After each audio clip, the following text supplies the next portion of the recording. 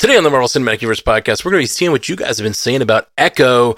The series is all out. We've done our individual reactions, but we had no time in between to get your reactions. So let's talk about what the feedback for Echo. All that right after this. Another day is here, and you're ready for it. What to wear? Check. Breakfast, lunch, and dinner? Check. Planning for what's next and how to save for it? That's where Bank of America can help. For your financial to-dos, Bank of America has experts ready to help get you closer to your goals. Get started at one of our local financial centers or 24/7 in our mobile banking app. Find a location near you at bankofamerica.com/talktous. What would you like the power to do? Mobile banking requires downloading the app and is only available for select devices. Message and data rates may apply. Bank of America N.A., member FDIC.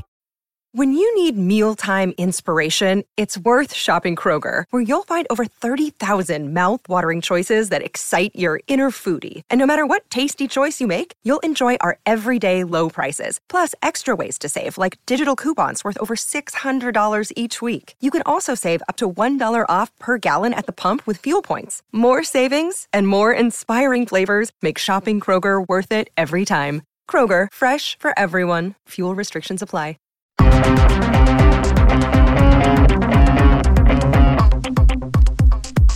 Welcome to the Marvel Cinematic Universe podcast. My name is Matthew Carroll. And I'm Ashley Coffin. Ash, how are you, my friend? I'm good. I have a little bit of a head cold, so I apologize for my my nasally sound is a little extra Fran-Dressery today. Yeah, for sure. I'm so sorry you're feeling bad, but the way you said head cold was the cutest thing. You're like, I have a little bit of a head cold. Like, it was like very, you like left the L out completely. But it was just the cold talking. Sometimes I need to stop doing that. I know I say something wrong, and then I'm just like, just double down and keep going. No. Like, I think that's totally fine. Cute. And I think it was the cold. It was the cold that It knocked it out. Philadelphia/cold accent that you have right now. It's true. I've been more sick this year than I have been in, I think, the last 5 years. I don't know what's going on. I remember a bunch of episodes. Head colds. I don't know. No good. Maybe it's all this fresh air. I'm not used to it. You're out there in the woods. That honestly probably is it. Like, you're breathing actual fresh air, and it's got like nature particles. You got like too much nature near you. It's true. It's just started snowing now. I'm like, well, we'll see if we can get out of work or get to work tomorrow, because our street is so bad that 2 inches it snowed last week, and everybody's car on our street was stuck. We didn't have to go anywhere because it was a Sunday, and I was like, well, we'll see what happens tomorrow. Yeah, I'm a little nervous. We live on a crazy tall hill, and like the only ways up to our house are very steep hills. And so if we get to, like, if we have bad storms, like, we don't ice here much. It's like 2 to 3 days a year at most. Like, that's all in my entire life. 2 or 3 days in a year is about it. So like, I'm not that nervous about it. We just like hunker down. But there's definitely been a few times where like I needed to get somewhere on one of those snow days, and I figured out a way to get my car somewhere. But there's no getting in and out of this neighborhood if it's snowy. Just no way. Oh no. I'm like, oh no, I can't get to work. Darn. See, that's such a good, like, having the day job or whatever, that's great. Like, having like a 9 to 5 where you're hourly or whatever, like, that's an awesome thing to get a day off. For me, it's like weddings where like I do all this work on the upfront where I've like done, tons of preparation, tons of whatever. And then if I can't get to the wedding, I don't get paid for all the work I've done to get the gig and to like keep the gig and to prepare for the gig. And then I just can't make it, So I've definitely, I used to live on like downtown, and it's pretty flat. And I have definitely been the recipient of other bands that couldn't make it to gigs, and they like called me the day of, and they're like, "Our wedding band canceled. Can you make it?" I'm like, "Yeah." I'm like, "I got a flat ride there. I'm there, man." Not here. So I'm a little nervous about this coming winters. The winter is coming. Just snow. So there's a couple funny things in the sort of news space that I really enjoyed. One is completely un-Marvel related, and that is the "I'm Just Ken" song winning. Yes. Did you see, what do I call him? Baby Daddy Goose? That's what we call Ryan Gosling. And Baby Daddy Goose, His face when it won was hysterical. It really was. Basically, really good reactions at the award shows this weekend. It was an amazing face because it was completely shocked. Like, he did not think that I'm Just Ken was going to win Best Song, and he just looked completely like, what? Huh? And like, there's just, it's a great song. It's so good. And like, him and Simu Liu, I guess there's our Marvel connection. We can like rope it in. Sure. Him and Simu Liu. 6 degrees of Marvel. The 3 main dancers like throughout that song are him, Simu Liu, and oh gosh, the guy who played Gravik. Gravik. Yeah. Did you call him Eric? Garrick. Oh, okay. There's a Star Trek guy named Garrick. Great character. That was amazing. But the other reaction was John Mulaney made a joke on was that the Critics' Choice? No, I believe it was it's not called the Governor's Dinner or Governor's something. Ball or something like that. Yeah. It's the off-screen Oscars. Okay. Yeah, I watched John Mulaney's bit on it, but he makes a joke about how Angela Bassett won an Oscar for a Marvel movie, and he's like, that's like winning a Pulitzer Prize for a Reddit thread. And it cuts to the best reaction because it's Christopher Nolan sitting next to Robert Downey Jr. And like, Christopher Nolan like is one of the people who has like a bit of a chip on his shoulder because he makes real serious movies, you know what I mean? And like although he did make Batman movies too, obviously, but like Robert Downey Jr. sitting next to him just dying laughing and like hiding his face. And I think it's really important to see stuff like that because I know as a community they say toxic fandom and blah blah blah when people get so offended, like how dare he say that. Like, no, it's a joke. It's funny. If you can't laugh at it and have a good time, then you're not having a good time. You know, like I think it's so important to see someone like Robert Downey Jr. able to laugh at that joke, and we're able to laugh at it. Yeah, laugh all the way to the bank with his millions and millions made from that franchise. Did you see his acceptance speech when he won his first Golden Globe? No, I didn't. Oh, it was beautiful. It was great, and I haven't seen all of the movies yet. I will say, if Robert De Niro for Killers of the Flower Moon is also up for Best Supporting Actor for the Oscars, he's going to have some serious competition. Yeah. But I am rooting for RDJ. I think it's been a really long time. He deserves an Oscar, and I really hope he gets it. Yeah. Robert Downey Jr. came hard in that movie, though. Woo! Yeah. I've heard that. It was good. I've heard that. So I haven't seen Oppenheimer yet, which is insane. I don't know what I'm thinking. This year, with all the family changes in my life, and like just getting adapted to having a live-in family that I'm just a lot busier. So it's been a wild year. But yeah, I'm really excited because me and you do our Bingers Assemble coverage of the Oscars every year, and we're about to get started on that. Like 10 days away, they're going to announce them, and we are going to try to get them in the feed as quick as we can, like we always do. It's going to be a really fun couple weeks. It's my favorite time of the year. Yeah. I know you. Yeah, for new people, for new listeners to the cast, my husband and I, because I know there's a lot of stigma about the Oscars, and we don't, we like to put that to the side and have a really nice competition of I'm better than you at picking the Oscars movies. So my husband and I, we watch every category except for animated and animated short. And we compete that night. And it really makes it fun, not only to compete, but you get to see such beautiful films that you would never watch, like international short film. Like, you're not going to go watch those, but we do. We make it a point. We find them. It's really hard to find. A lot are on YouTube.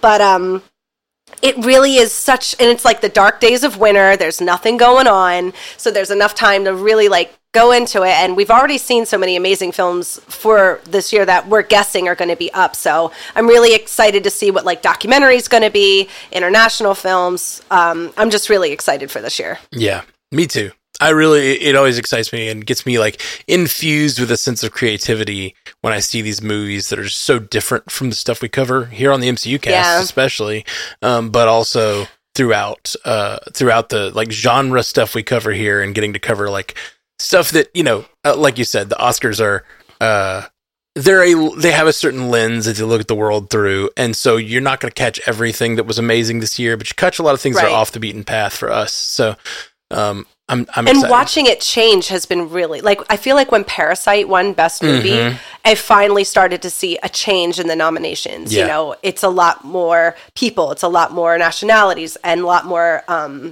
open. Like, I am pulling for Lily Gladstone to win the Oscar because her performance was amazing. But I haven't seen Emma Stone yet in Poor Things, which I'm sure is going to be up.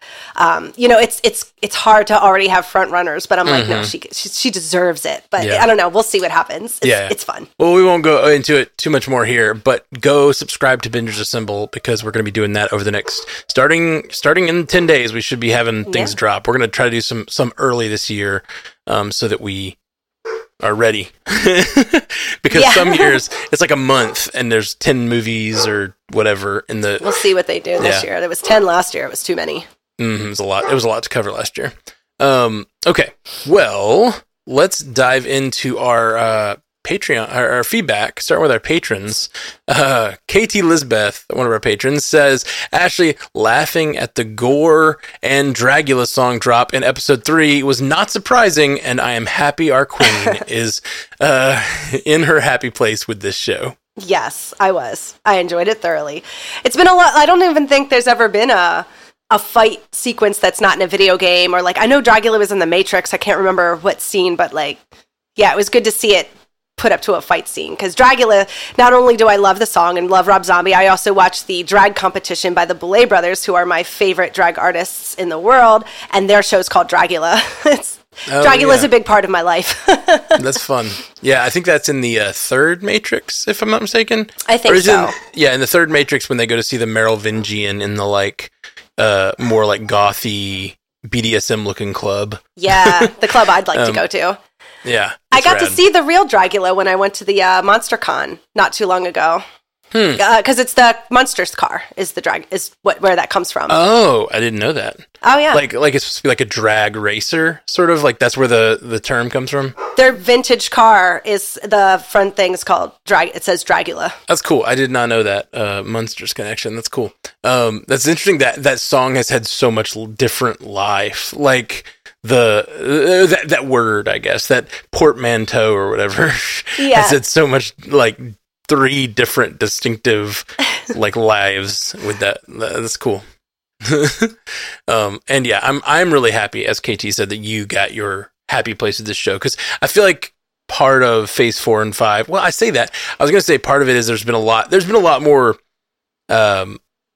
like dividing the shows into like more kid-friendly shows, more adult shows, and movies, and like, so you having a certain like taste has made some of the Marvel shows not be your thing, where like, I think, I don't know, it feels like in previous phases it was a little more like everything was for everybody. I guess that's not really true, because I think Runaways and Cloak and Dagger kind of filled that same sort of place that things like Miss Marvel and I'm hesitant to say What If, but like the sort of stuff that's a little less adult. Right. So I guess it's always existed in the MCU. Did you like this season of What If better than the first season? Yeah. I would say I did. I really liked the first season, but I felt like this one gave me... yeah, it's tough. I haven't seen the first season since we covered it, so it's been, 2 years. It's funny because I feel like that was more... I was like, I'm going to hate this, but then it was more for me with all the zombies and the this and the that and the evil Doctor Strange. And I was like, okay, watching. I was very excited for the last Doctor Strange episode. And then when we got there, I was like, we're still harping on the Christine thing again? My goodness. Like, when are we going to move on? Like, now it's just getting pathetic. Well, I think the movie version of him has moved on. Right. No, never mind. That's not true at all. I think he'll never move on. I think he has. I think like the Multiverse of Madness gave him his last like goodbye to her. Yeah. Like when he said goodbye to her in the other universe, he's like, I love you in every universe. Mm-hmm. But like then he goes off at the end with Clea, and like I think that was a good goodbye for him. First off, right. He said goodbye at the beginning because she was married. It's really interesting. Through that lens, that movie is such a interesting story because it's kind of is about him letting her go by getting one last like weird multiverse trip where he gets to spend time with her. Yeah. Although she could totally come back, and it could be disruptive if a multiverse version of her shows up, and he's like trying to move on. But I kind of hope you're right. I kind of hope it's over, or like I hope that it is not. I think you're right that it's a little played out, and I think it's probably time for him to move on, or just like be with her, kind of like Pepper. You know what I mean? Like let him have the whole Gilligan's Island version of events where you're like hoping for something, but it never happens. Is interesting for TV, but like, I don't know. I don't know if it's interesting for TV. It's frustrating if you look back on it. You know what I mean? Yeah. I guess I love the character so much. I want more from him than just, his base of motivation is just pining constantly over Christine. Yeah, I get that. And I think that's very true. And I think the movie version is moving past that. Yeah. With the marriage and everything. But this version, that was his whole character. Like, he destroyed his universe for her. Yeah. So, yeah. Okay, up next, now that we've answered that one about Dracula that turned into talking about Doctor Strange's character. I forgot that we didn't talk about What If at all.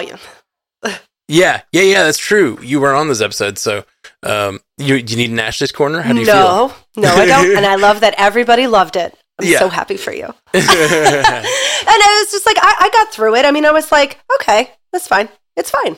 Yeah. To answer your question about it, instead of moving on, I don't know. I think I feel like the two seasons are pretty equal because there are certain episodes I really love in each season. Yeah. Like the Marvel Zombies episode is so fun and weird and dark and cool that they actually did it. But then like the Kahori episode of What If is so good and just like invents this character that is just it's just willing to go to a completely different place that the MCU hasn't gone to. And I thought, as I said when we recorded on it, and you probably haven't heard this, but like I was saying, like if this wasn't set in the MCU and this was just a story that was like an alternate history kind of like, how like where like I would, if this was the ending of a movie, I would be like dying for the sequel. You know what I mean? What is the alternate? Where does this alternate history go? And so, I loved it. And we still haven't really found that. I would love to see Kahori come back in season 3 and they expand on that. And I really loved, just like off the top of my head, I loved the episode where Tony goes to Sakaar. Do you remember that when we covered Avengers like 4 weeks ago, I said that when he barely misses coming through the portal, I was like, man, that makes me think, how cool would it be if they did a What If where he didn't make it and he's ended up on the other side and then you have to make your way back. And it was like exactly what they did. I was like, yes, they did the What If I recommended like a week ago. I love it. I do. It's so fun. I do think it should have just been called What If Peggy Carter. Oh, it was very Peggy Carter. It was very Peggy Carter heavy. So, but it just shows that they're listening to the fans. For sure. And I think that's good, but it also, Guardians of the Multiverse last season gave us this expansive cast of characters to care about. This one did like hone in, and I feel like we don't, like, I don't necessarily need her to be the star of this show. I feel like it's cool to have her the star of the show this season. I think she'll probably return next season, but like, give me more other characters. Give me more Kahori. Give me more. Let a different character be the star of next season, and still have her in it. But like, I really liked the team aspect of the first season. Yeah, I agree. But when I think back, she is the standout character of the first season too. I can't deny that. Okay. Finally moving on up next. I know I said it a minute ago. One more thing. I'm really happy that she got to experience Bearded Cap. I said it in the Facebook page somewhere. I was like, Peggy got to see the hot Steve. Yes. Not that he's not always hot, but there's just an elevated hotness to Bearded Cap. Oh, yeah. That is hard to explain. It is hard to explain how these beards make us men so attractive when we present them. So manly over here. All right. Up next, Billy, another one of our patrons, says, "Hey, Jam. When I saw the contact translator thing, speaking of Echo, getting back to Echo, the show we're supposed to be talking about today. When I saw the contact translator thing, I thought, oh, so Kingpin will do anything to communicate with and understand Maya except just effing learning ASL. And then she said, even these contacts, you got them because you didn't care enough to learn to sign. And I was like, yeah. And when Fisk was basically trying to gaslight her and she called BS, I love Maya. She's smart and she doesn't take shit from anyone. In my opinion, the Down in the River song in episode 4 was a weird choice for this story. Why insert a traditionally Christian song into it when it's about the Choctaw spiritual culture? I like the song, it just felt out of place here. The ending was beautiful, although it wasn't what I expected. All of the ancestors powering them and being with them was so very Avatar: The Last Airbender. LOL. The whole series was a beautiful representation for many groups, and I loved it. Very well done. I'm really excited to see more Maya in the future.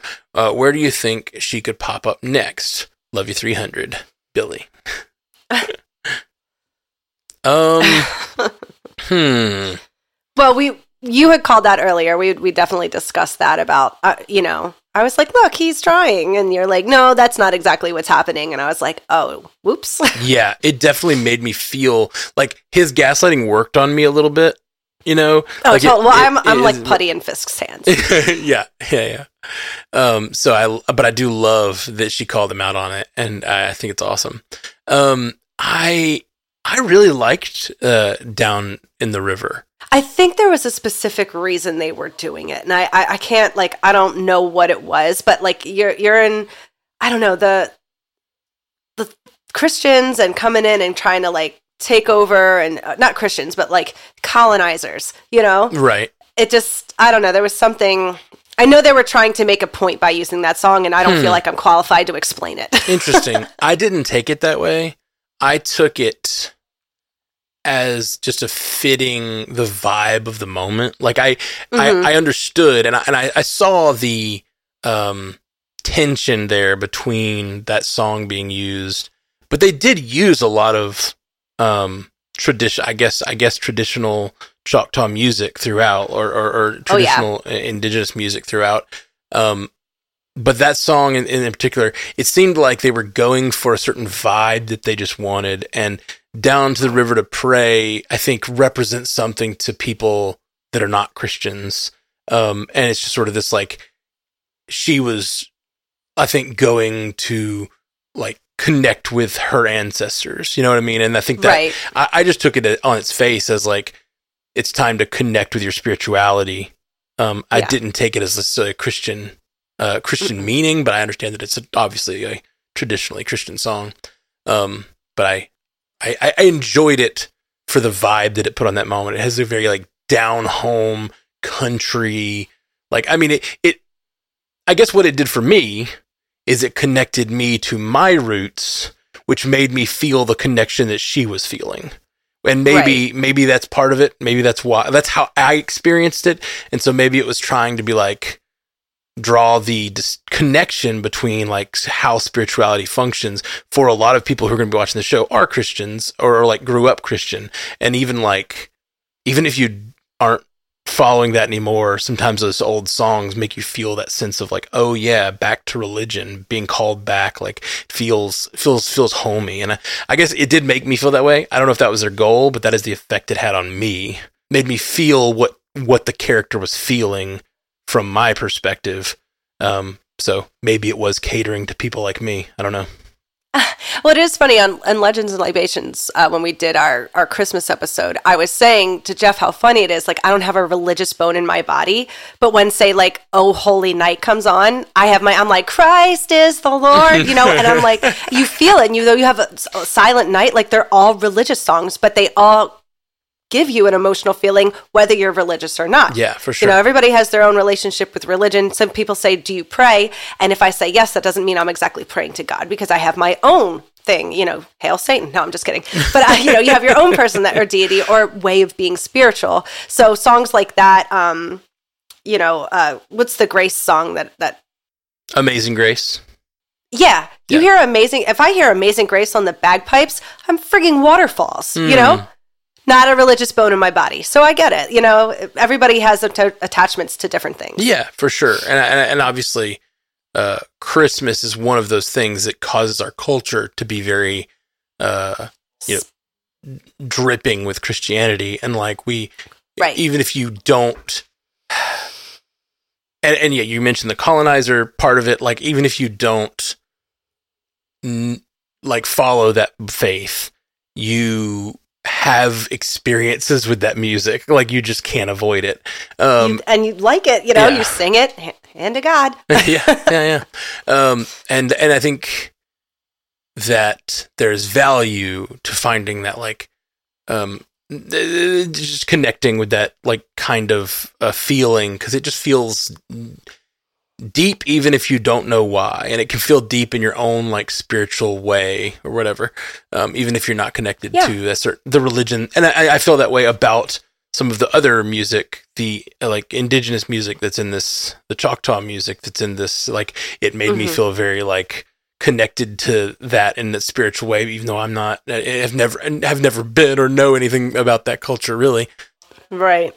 And I've always felt like that in film. We talk about Last of the Mohicans a lot, but then there's also different movies from The Ghost in the Darkness in Africa. I really like hearing people's music and their rituals and seeing different things that people do, from Africa to Australia to our Native Americans. It makes the world such a more interesting place, just seeing all that stuff. And I really, personally, I love it, and I can't get enough of it. Well, and there's just an innately human desire to find that connection to a feeling that comes from that sort of communal spirituality that comes from all singing together or whatever. And I find it really, really powerful. Even though I am a person that is really no longer religious in any way, I find myself, still I know there's value in it because it's valuable to every culture in the world and has found value and community in it. So I try not to shame myself for taking part in it when it comes about, just these days I have a little more openness about connecting with whatever is meaningful to me. I just can find connection and that sort of spirituality in anything. And I said to my husband, I was like, I would love to go see one of these powwows one day, because they obviously have it very open and they want people to come see it, and they want, people to experience their culture. And I would love to go see something like that, to be a part of it. It's just really cool. Yeah. This is going to sound really stupid, but I listened to I'm Just Ken earlier. And there's a version. I searched I'm Just... Did you hear his Christmas version? No. Is there a Christmas version? I'll send you the video, Please. That sounds great. I searched for I'm Just Ken on... when I saw that he had won, I just hadn't seen it in a while. And they have a version on YouTube that is him singing I'm Just Ken, and it's the production process of the song interspersed with the actual song from the movie. So you see him shots of him practicing the dance in sweatpants. You see shots of Slash from Guns N' Roses playing guitar on it, which I didn't even know was the thing. I didn't know that either. Yeah, he's the shredding guitar throughout it is Slash. And then they're showing the people making the music. They show the director giving them pointers on what they need to do to make the dance work. And there's something about watching that made me emotional. And it sounds so stupid, but it made me emotional. Well, you're a musician. Well, that, but also just that many people coming together to make a vision happen. And I love I'm Just Ken. I think it's beautiful. I think it rocks. I think it's funny. I think it says something satirical about masculinity that is beautiful. But it's so much had to go into that to make it happen the way it did. And you see it on screen and it seems almost trivial because it's a Barbie movie and it's just bright colors and we're kind of trained to think it's sort of childish, but so many people are working at such a high level and being directed by a really good director who has this vision to make this thing that is so weird and can touch so many people. And like that made me feel, I would call it a sense of spirituality, thinking about the people coming together to make a thing beautiful. Like that really made me feel, and like I'm just watching the I'm Just Ken background documentary, and it's making me feel, make me feel the feels. And I think I think it's great. Well, you want to know something fun? If that gets nominated for Best Song at the Oscars, he's going to have to perform it. I really hope so. Yeah, they mentioned that on the, I saw them talking about that on E! They asked Mark Ronson, if he's nominated on the Oscars, how badly do you want Ryan Gosling to get up and sing it? And Mark Ronson was like, more than anything, I would love if we could get Ryan Gosling to go up. Because I think Ryan Gosling, I don't think is a singer. Oh, yeah. By trade. Yeah, he was Mickey Mouse Club. He did La La Land. Yeah. He's always kind of had... Right. He did do La La Land. It's always kind of been in his background, yeah. It's so great. He's too talented. God damn you, Ryan Gosling. You're not allowed to be everything. Singer, dancer, gorgeous. Have you seen the trailer for that new movie with him in it? It's about the stuntman. Mm-hmm. That movie looks amazing. What is it called? He's picking some good films. Isn't it just called Stuntman? No, it's something like that. No. Hold on. The Fall Guy. Oh, yeah, there you go. I don't know if you guys have seen the trailer for that. We saw it and talked about it on Multiverse News a month ago, maybe two. And it's just a movie about him being a stuntman. But what they're doing is it looks like from the trailer, they're intercutting these amazing action sequences from movies that don't exist. Because like, he's starring in the action sequence. So in the action sequence, he's performing the stunts, which makes the movie have these big set pieces, but it's about him as a stuntman. And it seems like it's like this weird, sort of like Barbie, this weird, like, I don't know, fake world, real world, everything's sort of combining together to make a fun movie that also seems to have a heart. I don't know. It seems really great. Yeah. Whew, okay, I know we spent a lot of time on this first two. We do have a few more Echo feedbacks to get to, and we will talk more Echo related things. I promise. I enjoy when this happens. Me too. To be honest, Me too. And I feel like it always happens after a few weeks of like really intense. Like we did What If, then Echo, and then it's like we get out of it and we're like, all right, let's have a loose one. Let's do a loose episode. Yeah. Talk about whatever we feel like. Okay. I'm going to not go on another tangent. I'm going to say, we'll be right back after this. And we're back. And we are back. What I was going to say before the break, that I almost tangented again and never get to the break we were trying to take, was I really we don't know what's out next or when. And it's like disturbing. Oh, yeah. We don't have a drop date for anything else. Echo was the last thing we had a drop date for. I know there's a few things coming out this year, but they've not given us a drop date. So we are going to be doing a lot of commissioned episodes. We're going to do the Infinity Saga rewatch. We're going to be doing feedback episodes. We're going to do some cool stuff in the feed. It's just a matter of getting the time figuring out what all those things are.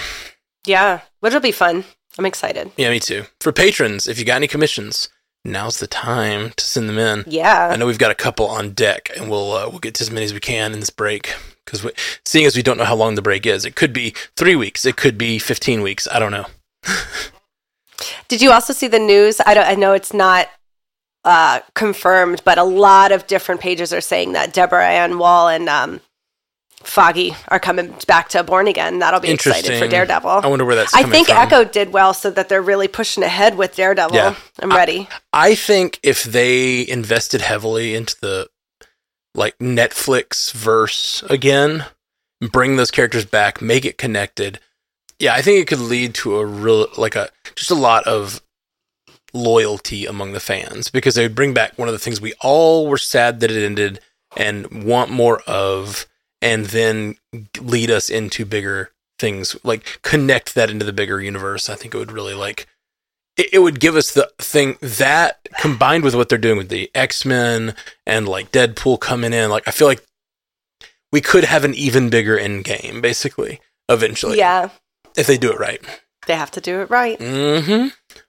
I know someone had asked in their last email when we thought we would see Maya again, and I would assume Daredevil. Yeah. Oh gosh. Yes, we didn't even finish answering Billy's full email here. But yes, I think where will we see her next? Definitely Daredevil, and I think that's the only announced show that's connected in that spotlight area. So I think that unless they decide to do something else in the meantime, or are already working on something that we don't know about. Yeah. I'm trying to think, like maybe a Spider-Man movie. That'd be fun. Oh, I would love it. Or Thunderbolts. Let her join up with the bad guys. I'm really curious what relationship Maya will have with Fisk going forward. Like, I think anything that Fisk is in, she could show up in. Obviously, she could show up other places, but anything Fisk is in is a good likely place for her. But at the end, she's like, "You're my uncle."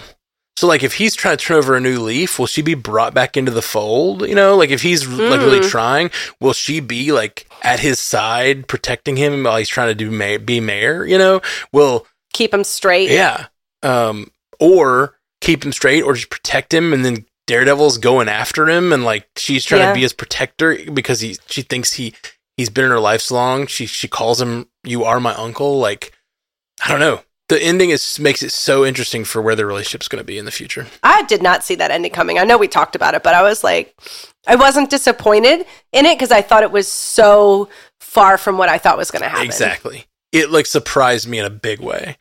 Right. Which, if you can surprise me in a big way, and I really like it's a good surprise, like I'm always really happy. All right, up next we have Spencer Whaley says, "Hey guys, I am loving Echo so far. It reminds me so much of Daredevil, and I love her unique story. She feels very complex, and I think that will bring some really interesting character development. Also, the fight sequences are awesome. I wanted to comment on the Marvel spotlight of it all. Similar to you guys, I feel a little bummed that not everything will be as connected, but I agree that like Agents of S.H.I.E.L.D. and Daredevil were amazing, but I don't necessarily think that Marvel Spotlight means that they're saying the characters in show isn't as important. Okay, I think the spotlight idea allows the creators of the show to really focus on the character and their story without being worried about connecting it to a bigger conflict going on. As a fan of it all, that can feel like a bummer, but at the same time, I think it's refreshing to be able to really just enjoy this character without worrying about how does this connect. I think this could potentially give us some better character development and storytelling. Keep being fans of what you love. Until next time." I agree with that. I don't have a problem with the spotlight stuff. I think that we should take more time. Imagine if they had done a spotlight on all of the Eternals. Maybe we would all feel a little bit more connected to them. For sure. And I think what he says is absolutely true. Spencer's right. That, like, we are going to get better character development when you're not waiting on a specific thing to happen in the MCU. Like, you're just going to get better character development. Like, I think that every show that has been heavily connected to everything else has had a harder time because they don't want to make big swings. And like, then some of them have made big swings and then they ignore them. Secret Invasion, and the Marvels. The Marvels I liked, but Secret Invasion's connection to the Marvels is annoying as hell. I really find it so annoying. It feels offensive to me that they did that and didn't try to connect them at all, because it clearly meant to be. Like, we've got some negative feedback later about us talking about the Kahori connection and how it was over. We talked about it too much. I feel like that's so different with the Secret Invasion thing, because it's like she gets on the freaking ship and says she's going to the meeting, and then you get a shot of the meeting and she's not there, and they never mention her, and she's supposedly his wife. Like, I'm just mad about it. Still mad. Still mad. Up next, Jacob Waters says, "Hi all. Echo is a solid 8 out of 10 for me. I really enjoyed the street level aspect of the show. The groundedness of the Choctaw culture representation and imagery was wonderful. I do have 2 gripes, however.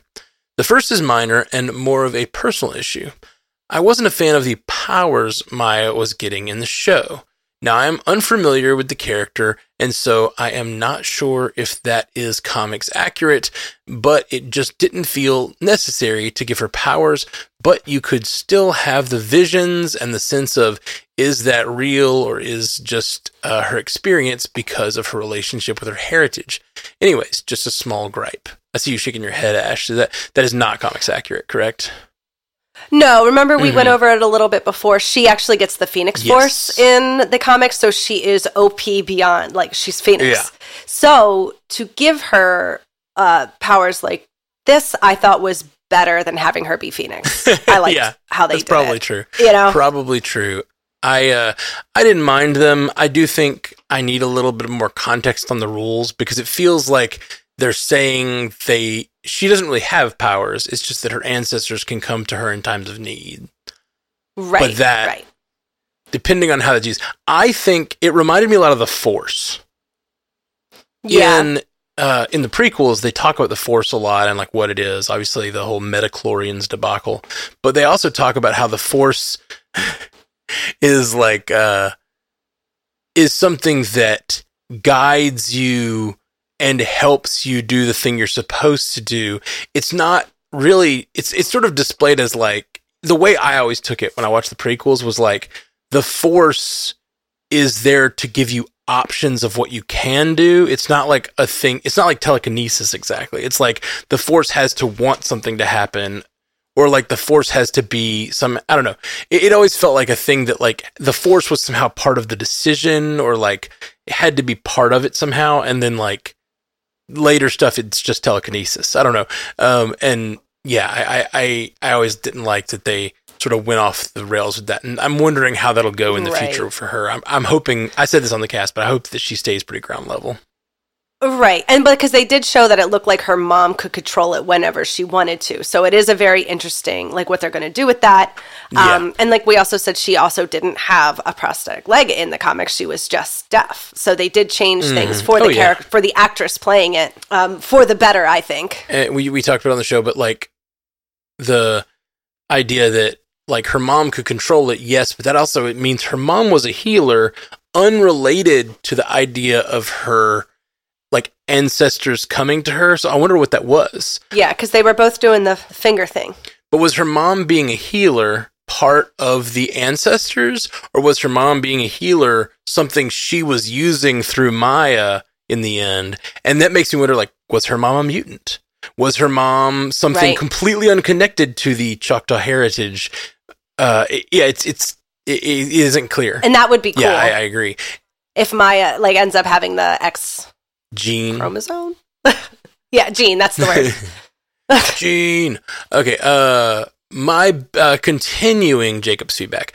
My bigger issue with the show was the representation of how a prosthesis operates. I work in the field of prosthetics and orthotics, and I will tell you right now, the scene where Maya's grandfather jerry-rigged a prosthetic leg had me upset. I was able to look past the hodgepodge of parts he used to make the temporary device, but he took no measurements or casting or scans of her socket. And when she put it on, it was miraculously in perfect alignment despite not having worked with her in 20 plus years. That's just not how that works. Then, when she got captured and she kicked off her foot to escape, and then had an entire fight scene without any issues with her foot or leg during the actual fight, again, it doesn't make sense. She never screwed the foot back on and locked the set screws. Ugh. The curse of working in a field that is misrepresented in media. Ha ha ha. Anyways, love the show overall. Hope you guys did too. And as always, keep up the good work. Big Red Panda, Jake Waters. I mean, we only had 5 episodes here, and maybe they didn't show us the part, Yeah. Where he did that. Like, they're not going to spend the time being like, okay, well, let's sit down and have a 10-minute measuring scene. Could have done some measuring. I know some people might be important, but I mean, we just didn't have the time. Yeah. And it's also, I don't know, it's a Marvel. Like, it's an action show. Mm-hmm. So I guess I'm not looking for it to be completely accurate to how something like that would work. Right. You know, I don't know. I actually, it's funny, Jacob brings all that up because I actually did an episode of Superhero Ethics with Matthew Fox, and I felt the same way Jacob felt about the issue, because it just seemed like the pawn shop, Scully was like a pawn shop repair guy who didn't seem to be an expert in this at all.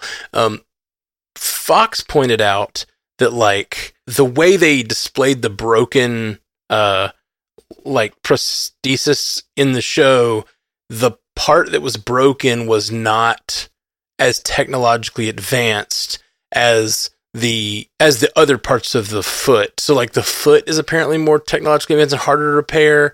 I don't know though. Obviously Jacob has his own expertise here, so like I don't know. It's just funny because I was having the same conversation with Fox about it, and they were saying that like it's you know, it was better than I thought, but Jacob thinks it was. Jacob seems to feel the same way I did, so I don't know. Interesting. I don't know. Like they both have their own versions of expertise. Jacob obviously working in the field, and Fox having his own prosthetic leg.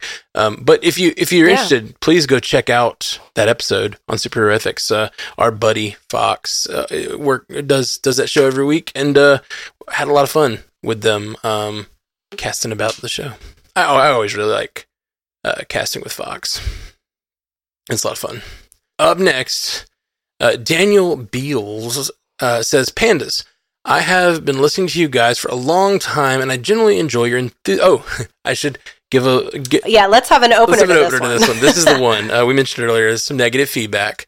There's a few things he points out that he feels were not good about our coverage of Echo. And so specifically like episode 1, which I'd be interested to see what they thought about the rest of our coverage. Yeah. Because and some of this, I can get behind. I think we went a little hard with the Kahori stuff. So here's the feedback. Thanks for writing in, Daniel.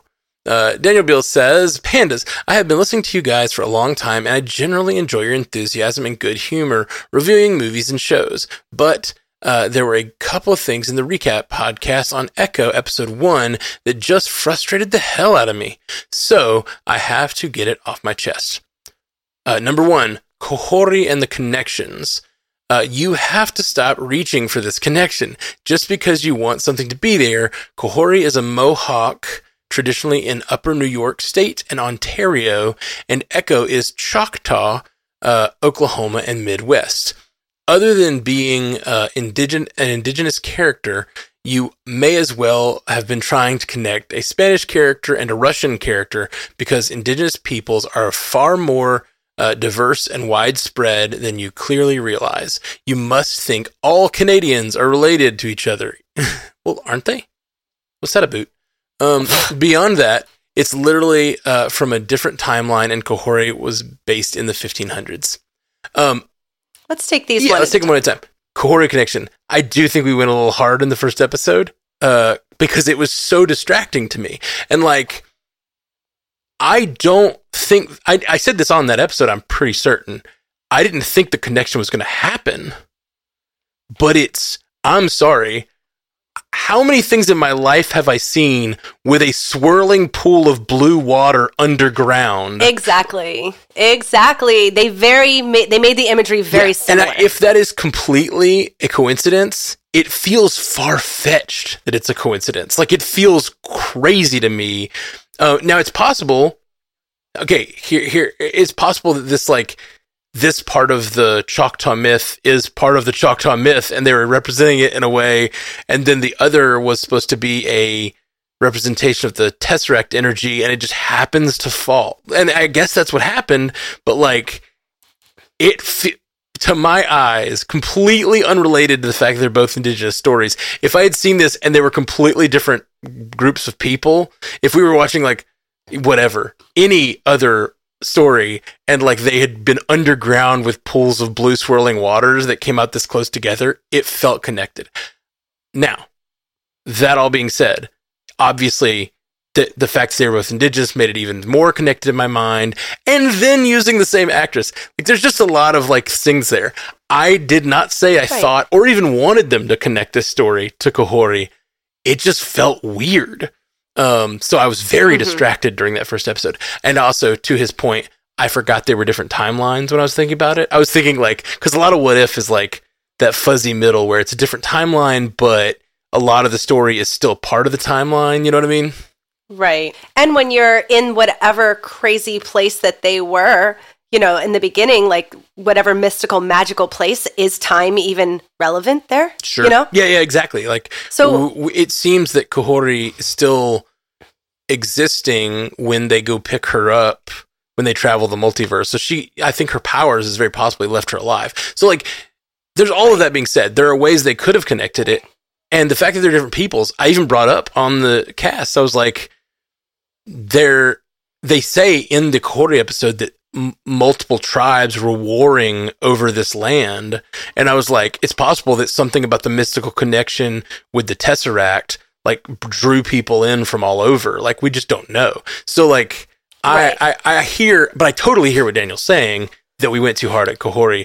I just thought it was just distracting to me. Like, I'm just talking about what I talk about, you know? Yeah. Also pointing out that Choctaw is from Oklahoma in the Midwest, and Mohawks are from upstate in Ontario, where we also had that whole scene from Lower Alabama. Right. Where the Choctaw were obviously down there as well.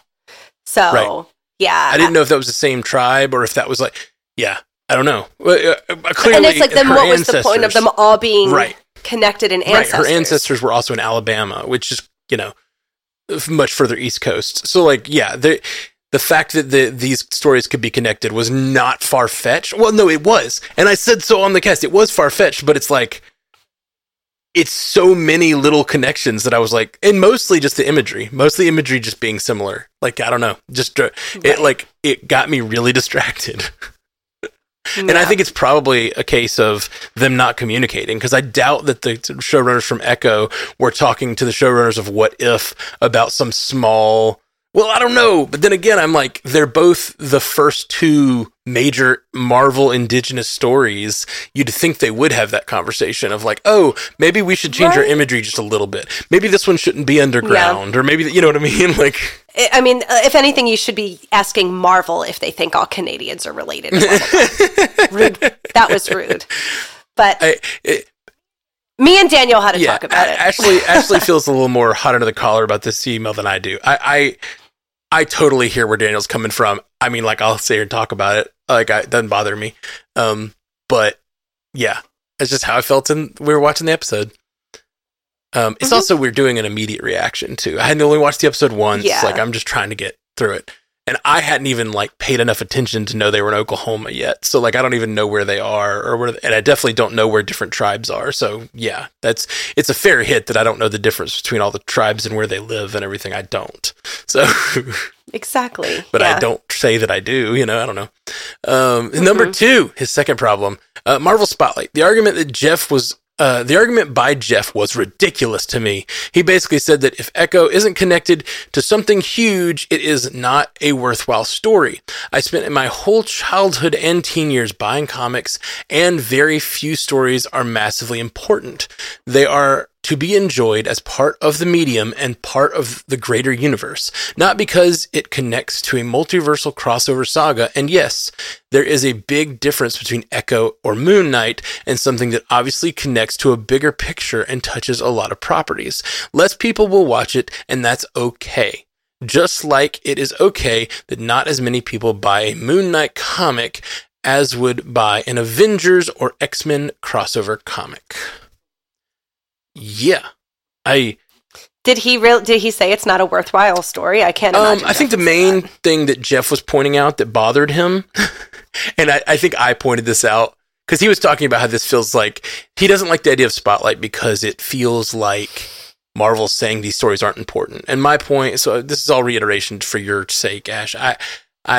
Yeah. He said that, and I was saying like, well, I kind of am excited because I think when Marvel was at its height was with the little bit of disconnection they had with the Daredevil Netflix stuff living on its own, the Agents of S.H.I.E.L.D. stuff living on its own. I think they need a little more coordination, because I do not want a Daredevil season 6 that is going to end in a way that it can't be a part of the MCU. That would piss me off. You know, like they did with Yeah. Season 7 of Agents of S.H.I.E.L.D. Don't do that. Don't do what they did with Agents of S.H.I.E.L.D. But like, make it ambiguous. Make them having their own smaller stories in a world that could be a part of the bigger MCU. And like, draw connections like you did before. Keep those connections alive, but don't make them don't disconnect them. But like, tell their own story. I'm excited about it. But then I made the point when we were talking, and I think this made Jeff kind of double down on it. And I was like, he was saying that it's like kind of sucks that it's like a deaf character, an indigenous people's character, a character with a prosthetic leg, and then they're also saying like, by the way, this one's not as important. like, and I was like, that's fair. Like, it does kind of suck that like they're like the first one. They're like, hey, this isn't required watching. Like, it's okay if you skip this one. Is also the one with so much new representation in it. So like, I get it from that perspective that what Jeff was saying. But I completely agree with Daniel here that I am excited about it. Like I said so on the cast. So sometimes when you're listening to the cast, if you're frustrated, note that like I said exactly what you said, Daniel. Like I said it on the cast. I don't know. I did my best to represent that point of view, and I think it's okay for me and Jeff to have very different points of view, and me and you and any of us. It's the point of the podcast. Yeah, it's why one of us isn't just talking into a mic for the hour or whatever. Like me and Ash disagree all the time. Me and Jeff disagree all the time. Like it's totally fine and it's good. Like it's a good thing. It's like representing everybody's point of view. Trying our best anyway. Episode number 3, Maya in the car accident. I don't know if you have ever been in a car accident. I have been in a single car accident. Thankfully, no severe injuries, but after the accident, I left the crashed vehicle and found my way to a nearby house to use their phone and call for help. It wasn't until an hour later that I realized I wasn't wearing my glasses, which I need for everything, and my shoulder was dislocated. It was very reasonable. The trauma and shock of the accident could mean that you don't realize you were injured. In the case, it was about only 15 seconds for Maya. For Maya? As a question, kind of. It's a very silly criticism. This was my criticism. And it wasn't, like, actually, it's the thing. I'm pretty sure I said, like, I understand that it's feasible because it's shock. Like, she's in shock, and maybe she hasn't realized her wound yet. Like, I'm pretty sure that was in the podcast.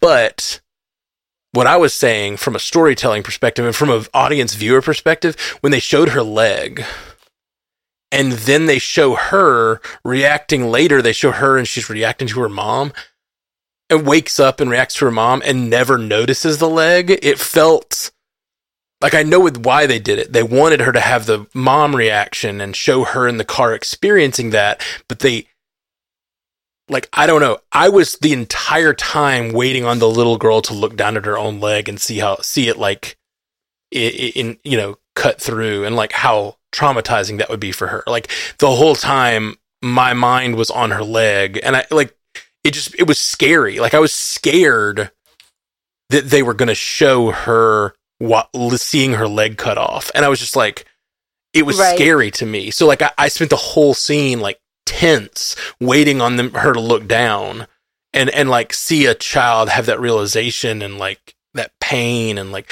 I didn't want to see it, honestly. I was really nervous that they were going to be gory with it, like, because they've already been a little gory. I was like, I was really nervous. That's what I was talking about. I wasn't talking about like they needed to do it or that it wasn't feasible for her to be in shock. I just like, it made me nervous the whole time. So it made it hard for me to focus on the emotional part of it. I guess like a few of these things, Daniel, I wasn't even necessarily criticizing the show. I was talking about my experience. Like I really, like my experience of that moment was like, when is she going to look at her leg? I'm scared. Like I kind of wish they didn't even, that scene bothered me. It gave me a bunch of like stress reaction that that was unnecessary, I guess, in a way, or like nothing ever happened to it. So the tension never went away. It like never released, and it made me feel gross and like kind of tense for the little girl. I don't know. It's funny. I mean, I would keep going. Yeah. Finishing up Daniel's feedback, all three of those things spurred me to finally email you guys. Thankfully, you have good karma with me for the last 5 to 6 years of listening, but I have to urge you to let the stories breathe a bit and give some credit to the creatives involved. You just have to show a bit more prudence with your criticism and suspend your disbelief. Give over controls to the writers and let them take you on a ride. If you don't like the ride, that's cool. Love you 1,000. We will try to work it back up to 3,000. My least favorite thing about podcasting is that you can't win. Oh, yeah. You can't win. We just got a 1-star iTunes review about how we're not critical enough. Right. So the first time you guys are just a little bit more critical than usual, we get a 4-paragraph email being like, don't be so critical. On about the first episode that that you guys watched the second you finished it. So it was 8 o'clock at night for you, 9 o'clock. We're all excited, trying to break things down. And it kind of just takes the wind out of your sails a little bit. And that's, we all signed up for this and we know that that's part of doing the job. People aren't going to like what you have to say and then people are going to like. But the stark contrast of how, one day they're like, you guys are nowhere near critical enough. You guys, I don't like it. You have nothing bad to say. You're just like Disney shills or whatever.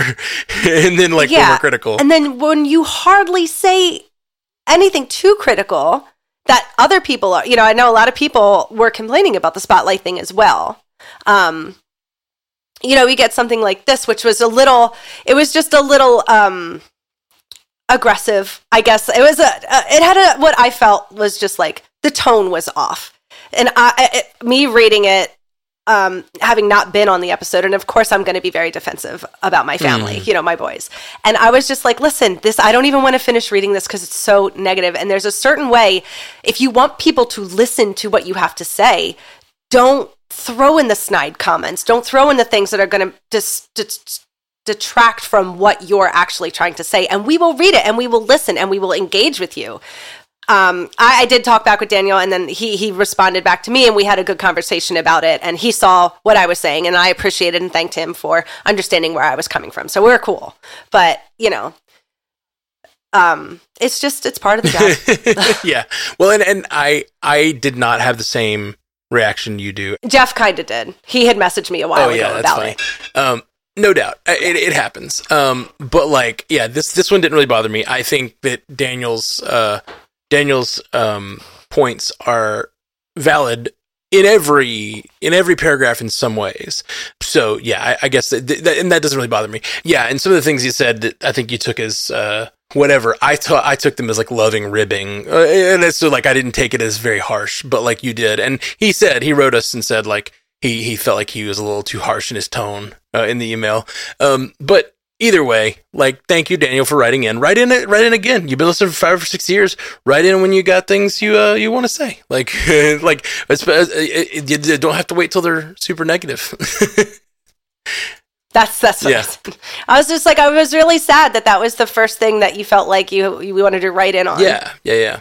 But no, I do. I like, and honestly, it makes for interesting conversation because like I know there's other people that probably felt the same way about one or all three of those things. People feel that way. I've said this before on the cast, but I'm a big podcast listener. And I used to be even more so. And sometimes I've been a listener of a podcast, and he said something here that like made me very feel connected with what he's saying. Cause I've been a fan of a podcast before where like they lost all of their suspension of disbelief and they started being overly critical about every moment of a thing. Mm-hmm. And like they were critical in ways that I was just like, you guys are bullshit. Like, and I was like, yeah, I've been on casts. Yes. Yeah, me too. If I'm being real. But as a listener, like I felt sort of betrayed and I just stopped listening to them because I'm like, you guys are just like not engaged, like to the point where they weren't engaging with the material. And like, I think that might be sort of what Daniel's feeling. And I just want to ensure him that that's not how I feel about Echo. Like, I think Echo was great. Yeah. Well, that's why I'd be interested to see what he thought about the rest of the season. Yeah, I would be too. Because I loved the show. And even those criticisms, they were like slight distractions is all. Like, this little thing like kind of irked me, but like whatever.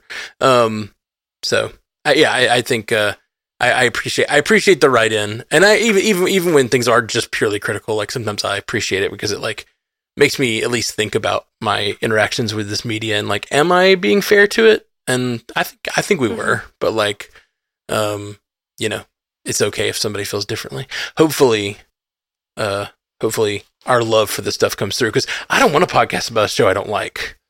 I really don't. Right. And that's why I'm really hopeful that the MCU stays really solid. Like, we got a lot of negative feedback when we were doing Secret Invasion from people that like really liked Secret Invasion. Yes, and we like, did. we also got a lot of feedback from people that didn't like Secret Invasion, but like, we get it both ways. And so we like you said, we can't win. We can't please everyone. I think winning is just doing your thing and finding your audience, and like people that like what we do. Hope you stick around and listen. Hope you tell your friends.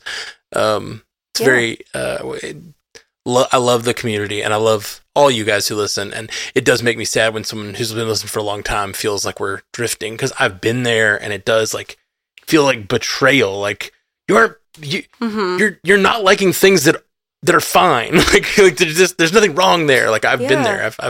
I've felt that feeling. And I do wish people would do what Daniel would do more, instead of just going to iTunes and being like, 1 star, you know, you guys did this or that, because we can't interact with you or talk. That does suck. You know, that's one real big thing. People send those 1-star reviews, and they'll be like, I've been listening for years, and this one got too whatever they think. Like, this one was too good, too nice to the content. This one was too critical of the content. This one was too woke. This one was too whatever. I'd much rather them write to us, because we can actually like have that discussion.